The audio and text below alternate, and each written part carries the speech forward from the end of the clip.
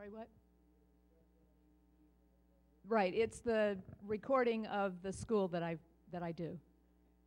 And we have had churches get that along with the manuals, and primarily they've been through the school.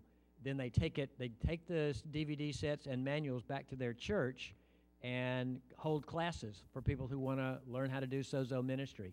So we know that's been very effective in churches, so we basically kind of duplicated ourselves. Do we have a question back there, Blaine? Yes. We want to ask you if it's possible that you go to Mexicali, Mexico for a sozo seminar. That's my first question. No. Mexicali, Mexico. Can you be in Mexicali, Mexico, Baja California? We are 120 miles southeast of San Diego, only a couple of hours from San Diego. Talk to us after. Yeah, we'd be open to talking about that. Okay. Yeah. Next question. When is going to be your next sozo seminar in San Diego area? Yeah, we're working on dates right now for January, February, or March in San Diego, and we'll have that on our website. Our website is www.dunamis.com, DEWNAMIS, the play on words, dunamis, power, our last name, DEW. Okay. Yeah. Would you? Okay. Maybe one more question, and then we want to pray for y'all. Or way back there. Eliana. Dias abençoe. Yeah, tudo bem? Beleza. It's really nice to see you, Bill and Carol, again, and being here. It's awesome. Well, I know that you have been in Brazil, and I'm from Brazil. You have been there ministering our people. So my question is, what do Brazilian people need to have? I mean, to understand what could be, let me see how I'm going to make this question. What make us to not have a revival in the church in Brazil? I mean, what holds a revival in Brazil, in your view, in your point of, the way that you were seeing, how the churches are working there? Yeah. First of all, there is revival in Brazil. I mean, it is just incredible, passionate. But it seems like, ministries like ours, Gary's, Randy Clark, others, go down, stir up stuff. The thing that we keep hearing more and more is the pastor saying to us, you come down, you train, we see incredible miracles. We see our people doing it, and we can do it for another 2 or 3 or 4 weeks after you leave, but then it dies. And the question is, how do we keep it going? Well, I think, first of all, once again, it's that thing that I started with. He's looking for fathers, not CEOs. We have to be equipping our people. In the Brazilian church in particular, there's too much reliance on it's the pastor or leaders only, the elders maybe. Whereas, our thing is about the priesthood of all believers. And so I think there has to be that fire lit and it has to be keep going on, and they have to keep going for it. We did have a church in Fortaleza where after we left, we would get emails back from the pastors, and it's still going on in his church, and that was from 2 years ago. It was him and, at that time, 12-year-old daughter. She got whacked in the 5 or 6 days we were there, totally changed her life.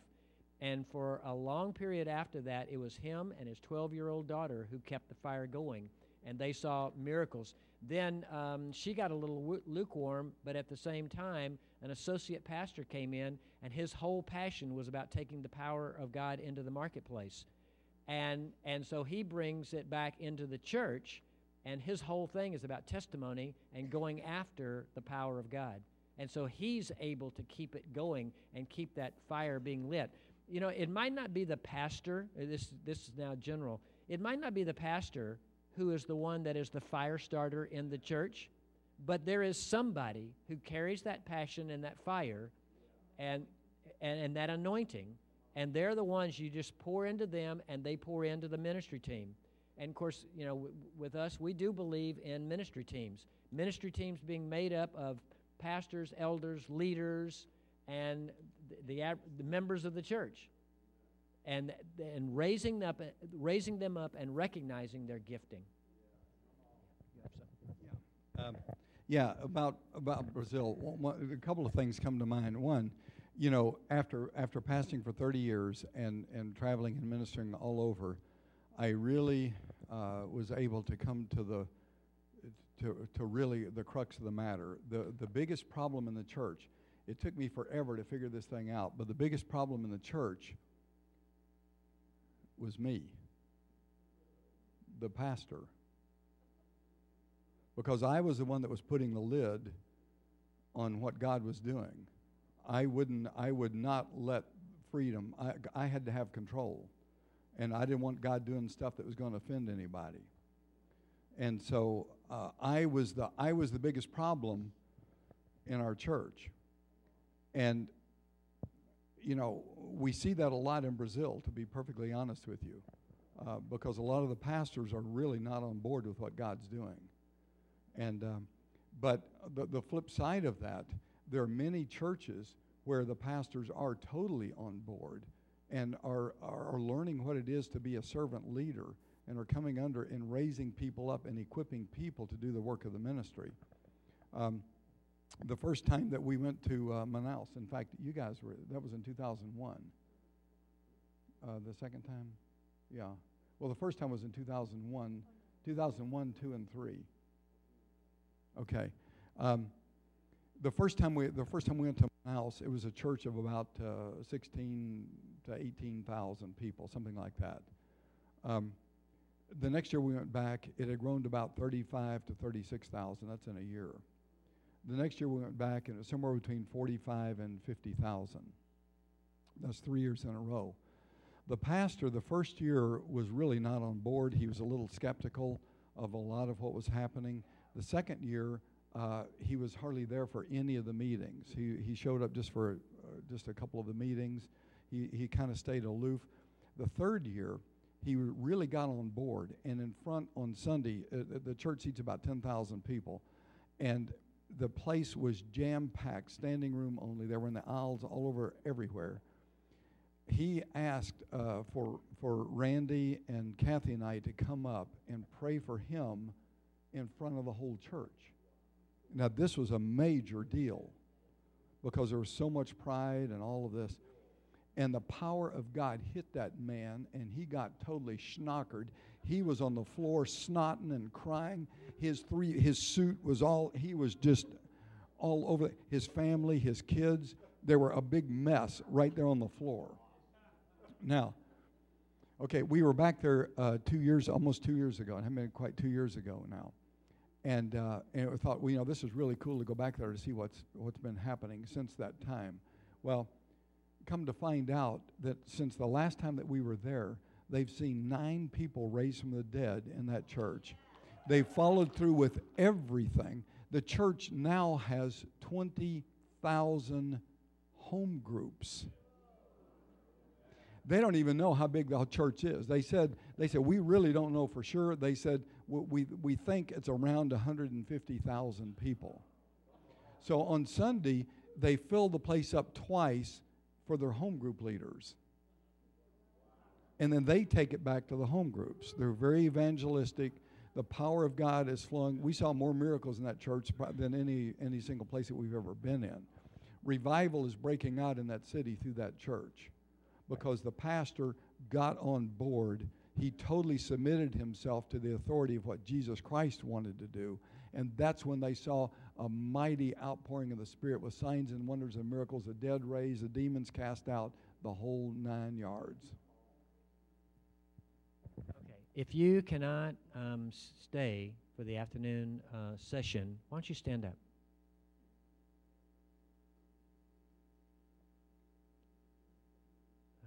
Okay.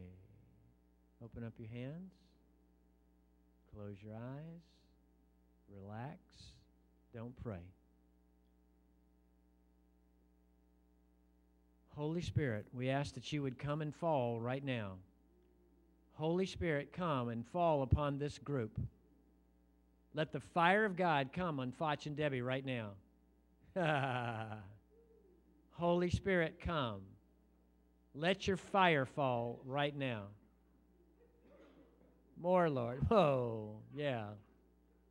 Holy Spirit, come. Release your power. Release the anointing right now for healing, signs, and wonders, for kingdom advance.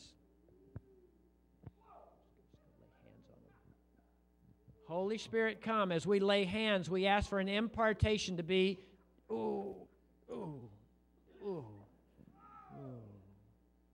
an impartation, the fire of God to fill them. Release healing anointing. Release healing anointing in the name of Jesus. In the name of Jesus.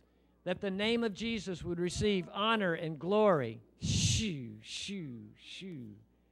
Let them never be the same again. Lord, bless North Bay. Oh, and the legacy they carry. Oh, Shabbat. Oh, Shama, Kotaya, Wa.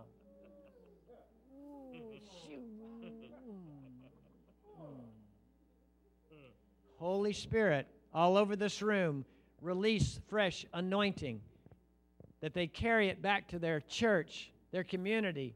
Holy Spirit, we ask that you would empower them, fill them, fill them, fill them, fill them, fill them, fill them to overflowing, fill them. Let them never be the same. Let them never be the same. Let them never be the same. Never the same. Shh. Chris, I didn't even see you there. Ooh.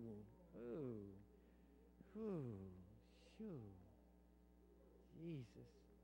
Let these young people carry the fire of God everywhere they go. Lord, we bless what you're doing. We bless what you're doing. We bless what you're doing with this group. Fresh fire, prophetic utterance, bringing people into their destiny. Fresh fire, fresh fire, fresh fire. Release, release, release in the name of Jesus.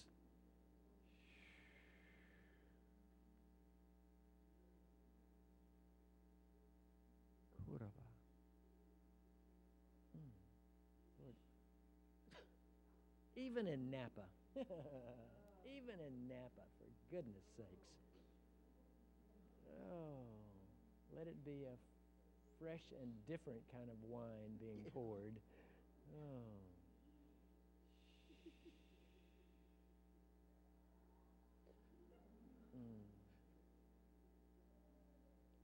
Lord, our prayer with these pastors and leaders is that you would ruin them for anything but revival. They would come to an understanding they owe people an encounter with God.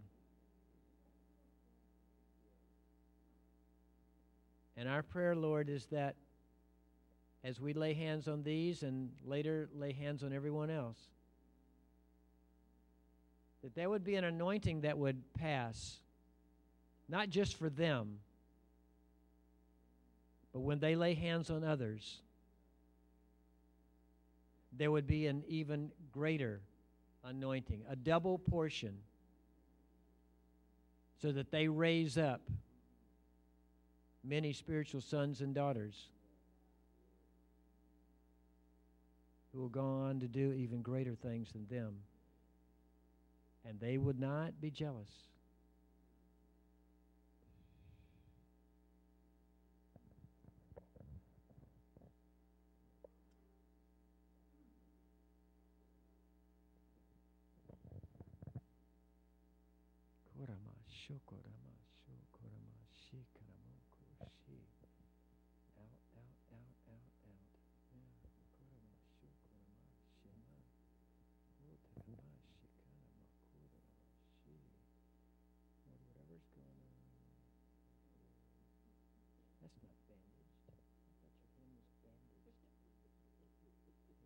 I just drawn to those things.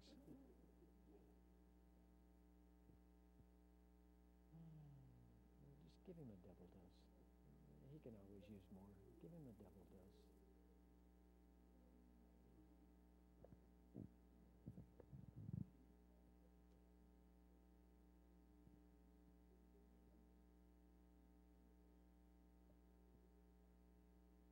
Lord, I give you my heart. I give you my soul. And I live for you alone. Every breath that I take, every moment I'm awake. Lord, have your way in me. Lord, I give you my heart. I give you my soul. I live for you alone. Every breath that I take.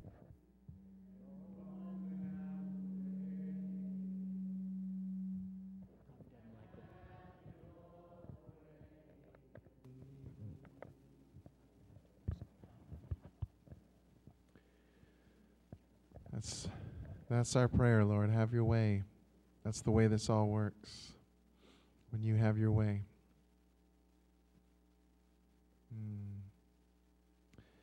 And I just want to encourage all of you with, I totally believe in impartation. I've seen it happen in my life many times. But you also have to take what's given and go with it and use it. It's not just going to be everything happens to you. You actually have to partner with God, and in a lot of ways step outside of your comfort zone and keep going. I know just as one pastor among many of you who has decided to go for it long ago, I kind of did the church thing for a while, and even the first church planting. The Blazing Fire is the second church that I planted. And the first one was really the rise and fall of a dream. It was a lot of the crushing that had to happen because I was still, you don't think it's true, but I was still more concerned with what other people thought than with really giving God freedom to move. So that by the time I started Blazing Fire, I really didn't care anymore. I had been crushed. All my dreams were gone anyway. God says, how about if I build you up from the ground up this time? How about instead of trying to build a church, which I already did, this time you build the kingdom. And it just changes everything. And just last week, I'll just tell you this, just last week at Blazing Fire, our worship was amazing worship. It was over. We had some testimonies and starting to do some announcements, and then a couple of our intercessors came up. I don't know if Leona's even here. She was one of them, and they were so, under the power, and they came up, and God was doing amazing things in them, but they said, we think this is for everybody. Well, right then as a pastor, you have a decision to make because service is starting to go in a very different way now. Is it God or isn't it? And it clearly was God, and it turned into about a 20-minute, what an onlooker who doesn't know anything about this would say, it was just like mayhem. It was totally God. Drums going, shofars going, people getting set free. It was amazing. But the only reason I'm bringing this up is to tell you that as the pastor, I had a decision to make there. Was this what God was doing or not? And once it was, and I decided to go that way, I didn't care, honestly, who got up and left. I wasn't going to stop and explain it all. I will pastor it later and explain what I think happened. We don't know all of what happens. But because of that, God continues to pour out His Spirit. He continues to bless. And all I'm saying is I feel you all because it's not always easy.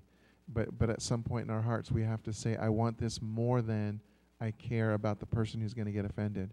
We do our best to pastor and shepherd it, but there are going to be people who walk away and say, that was just weird. But I'll tell you this, that people who have left our church because it was too weird for them, oftentimes they will come back months later, sometimes years later, and say, but there was something there that was real. The love was real, even if I didn't understand what was going on, and they come back later. They find their way back. So you just have to trust God that He'll take care of those that wander out the first time. Anyway, let me just give you a couple of practical things. Oh, this is a real practical thing. Bill, some of you are asking kind of how do we get this thing going in our place. You know what? That's what Gary Oates and Bill and Carol and many others like them do. They're fire starters. So bring them into your church. If I can speak about these three, I haven't met Kathy yet. I'm sure it's true of her. Very humble people. Very. I know probably for most of you, I'm not interested in having somebody come to our church who's into themselves, who's into their own ministry and wants to make a name for themselves. Not interested at all. We've had too much of that. And God's doing a new thing now, just a whole other wave of people coming who are really all about Jesus. And these people fall into that category completely. So I completely entrust them to you, that if you're looking for that kind of thing, ask them to come. Many years ago, we've had some amazing speakers come, including, Graham Cook, many others. And I'm thinking, gosh, why would they come? Well, years ago, the Lord said, invite them and they'll come. It's amazing how often we don't, because we just don't think they would. Okay. Most of them have come who I've invited. So anyway, just invite them to come and see what happens. For lunch now,